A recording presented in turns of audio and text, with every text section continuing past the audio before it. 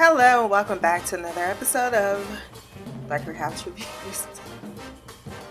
Forgot where I was for a second. I'm your host, Christina. We're here to discuss Archer Season 4, Episode 10, Chien, Tangerine. I probably said that wrong. It's either Chien or Chien. Written by Adam Reed, of course, and joined by Mike Arnold. I really enjoyed this episode. I gave it a 10 out of 10. I always enjoy an Archer-Lana-centric focus episode because it explores the relationship between the two. And while they are a problematic ship, they are my ship, in which I love seeing the interactions between as they continue to push each other's buttons. Before we jump into the recap, or review, I should say, wherever you listen to this podcast, Podbean, Stitcher, Apple Podcasts, Spotify, go down to the rating section, drop some stars, leave a review. My social media will be there as well. Like, share, subscribe. If you want to send feedback, blackcouch@gmail.com, or you can leave a comment below. Archer and Lana are on another mission. Lana is not down with the culture, especially as it wakes you with bells and prayers. Wake up, motherfucker! Wake your ass up, you motherfucker! It's time to go to work, bitch! They are in Tangiers, a place I don't think I'll ever be. I do like the set locations that they explored this season by taking us globally. And I think the animation was really, really strong in this. It had a crispness to it that was kind of missing. This was a little, what's the word? Choppy the first season. No, not even choppy. Stiff. The first couple of seasons. Nor is she keen to have slept on the floor in her bra and panties because nightwear isn't an option, apparently. Because I know I would make it an option if Archer is in the room with me. He slept in the only bed, butt-ass naked, letting out them wet farts, the kind that slap your cheeks on the exit. He rebuttals that he offered to share the bed instead of book a room with two. He wasn't that drunk as he rose quickly enough and coherent, and that totally you got some sleep because he brought up those two junior college co-eds after being swindled for an extra $1,000 to pretend that he's in the room where Hal was written. They are there to pick up Agent Kazak, who has traded sides to ISIS. His beacon was activated yesterday, but, Archer wanted to sightsee. Caught up in his tangent about tails and the smallest car ever, I would be annoyed by the small vehicles that must be accommodated in European culture and beyond any colonial type of small town like this. Is it really a town or would you call it a village? Does it matter? I'm in my own tangent right now. He's in this tangent about Tails and his desire to become Nightcrawler. He misses Lana's direction that they are being followed because Tail fit in with his line of direction of thought. He successfully crashes their pursuers, but he wants to swing back around to offer an Arabic insult. Your mother is a whore and a goat herd is her pet. She said, oh, right, absolutely. How about no? Fuck you! I ain't having that shit!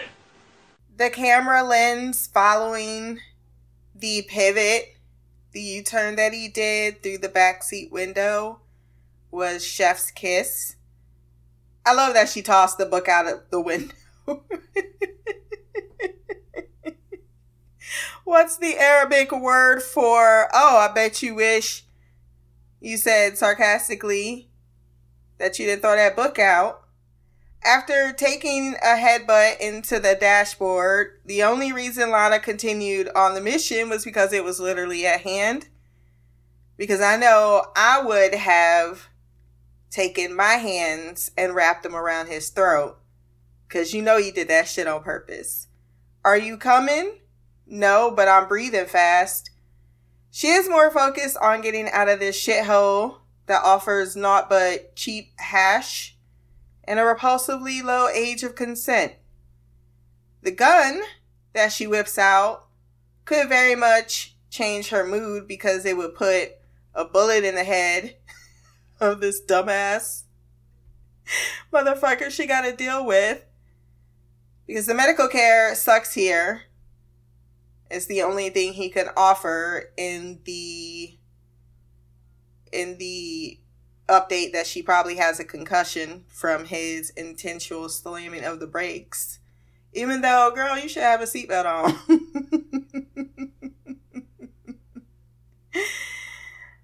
And unless your name is Mallory, she's not into the rug shopping. So that comment gets you nowhere.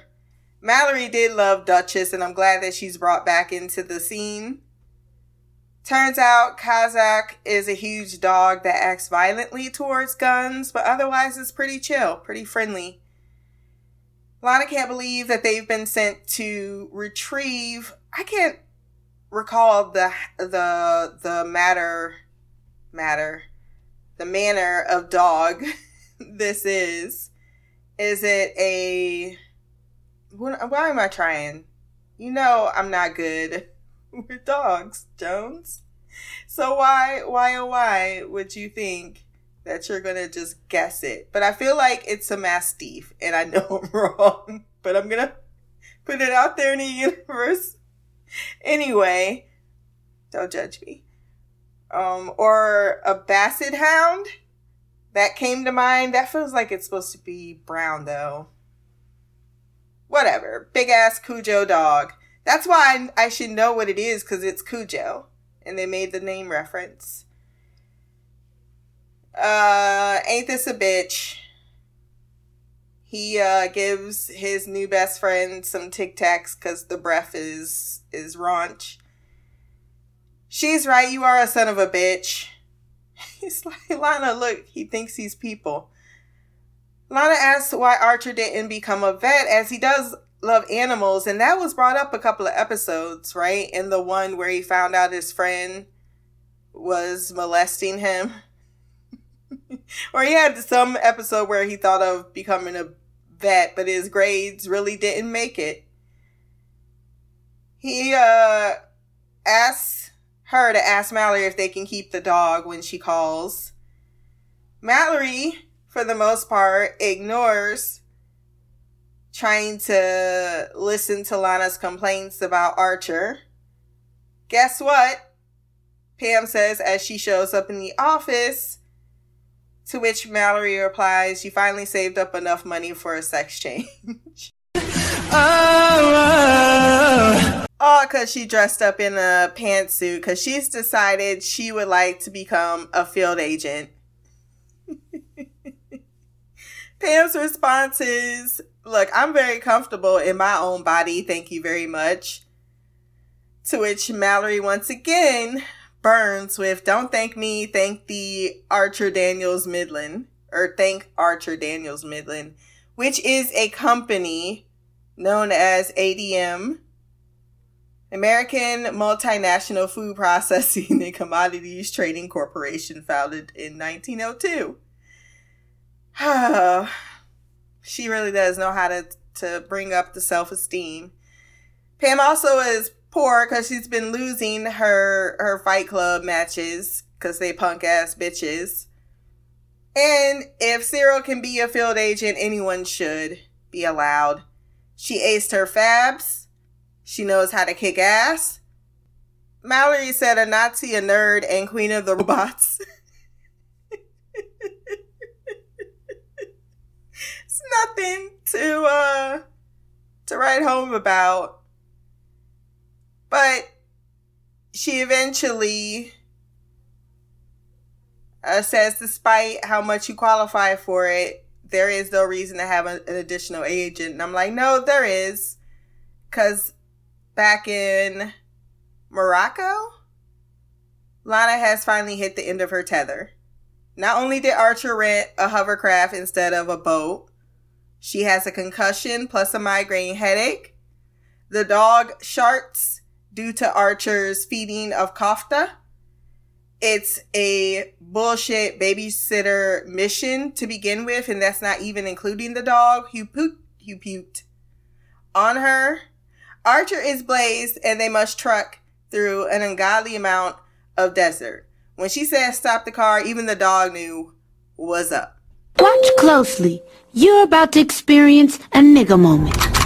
While she apologizes to the dog, she would very much love to remove Archer from the gene pool. In her fury and resignation, she leaves all life-saving things behind. Having had her buttons pushed so much, she's gonna die in the desert, just like Cheryl's gypsy woman said, even though it was more like dessert, which is close enough. Archer admits after being vomited on twice, That's nasty. that he makes Lana's life a living hell because he still carries some pretty strong feelings for her and reacts to that in the manner of a juvenile kindergartner by yanking the girl he likes pigtails as hard as he could. I had a seventh grader. Well, it was 7th grade. We were both in 7th grade. Bully that later admitted that the reason why he bullied me is because he had this huge crush on me. So, it's a thing. But he's a grown-ass man. And that was 13. Stunted growth is certainly a character trait. Lana gets captured. But since this is a common occurrence between the two, Archer shows up in time, having called his mother and updated her on the current situation, knowing Lana quitting is at his door. Archer considers his moves when out of ammo, thinking a pit maneuver will unfortunately make Lana a paraplegic, and if he marries her, which he will, it'll be out of guilt instead of his desire to simply love her. But eventually he'll cheat on her with her nurse because she'll be Brazilian. And a 20, and at that point resentment will have set in. Never mind how Lana may feel about any part of this situation. He's so selfish. Upon Archer asking the dog to drive, even the dog knows that's the stupidest shit he's ever heard. Ends up saving the day by going full Cujo, tapping into his wolf DNA. Wake your ass up because it's time to go beast mode.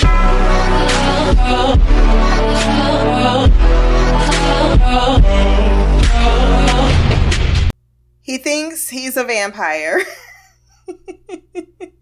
The helicopter is on the way, and while it's an awkward moment when it appears that Archer is about to propose, he actually just shows her the microfilm that was around the dog's collar and admits that they do good work together, so promise you won't quit again. She did punch him, and Kazac's like, stop beating Dad, he's being sincere. But also has picked up his disgusting traits that he can't promise to curb whatsoever.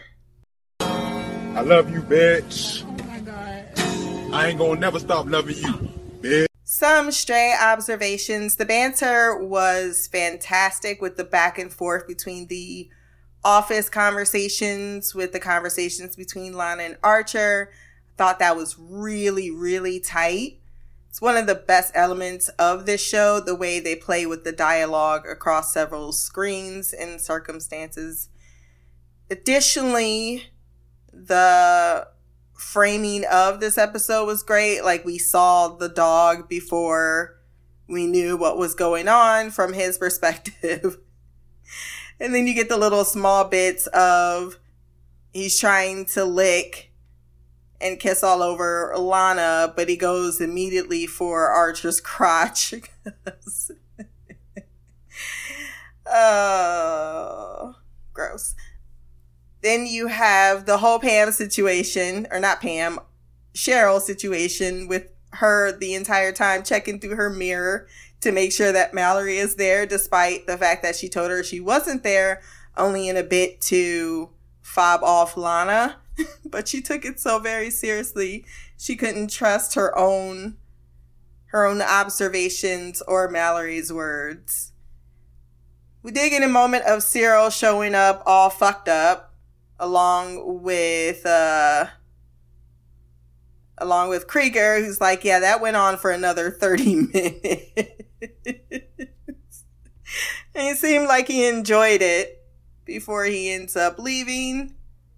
So I love that there was a bit for the entirety of the ensemble to do, even though it's such a short episode.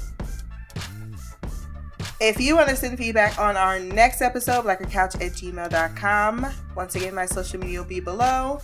Like, share, subscribe. Until the next time, peace, hair grease, and blacker magic.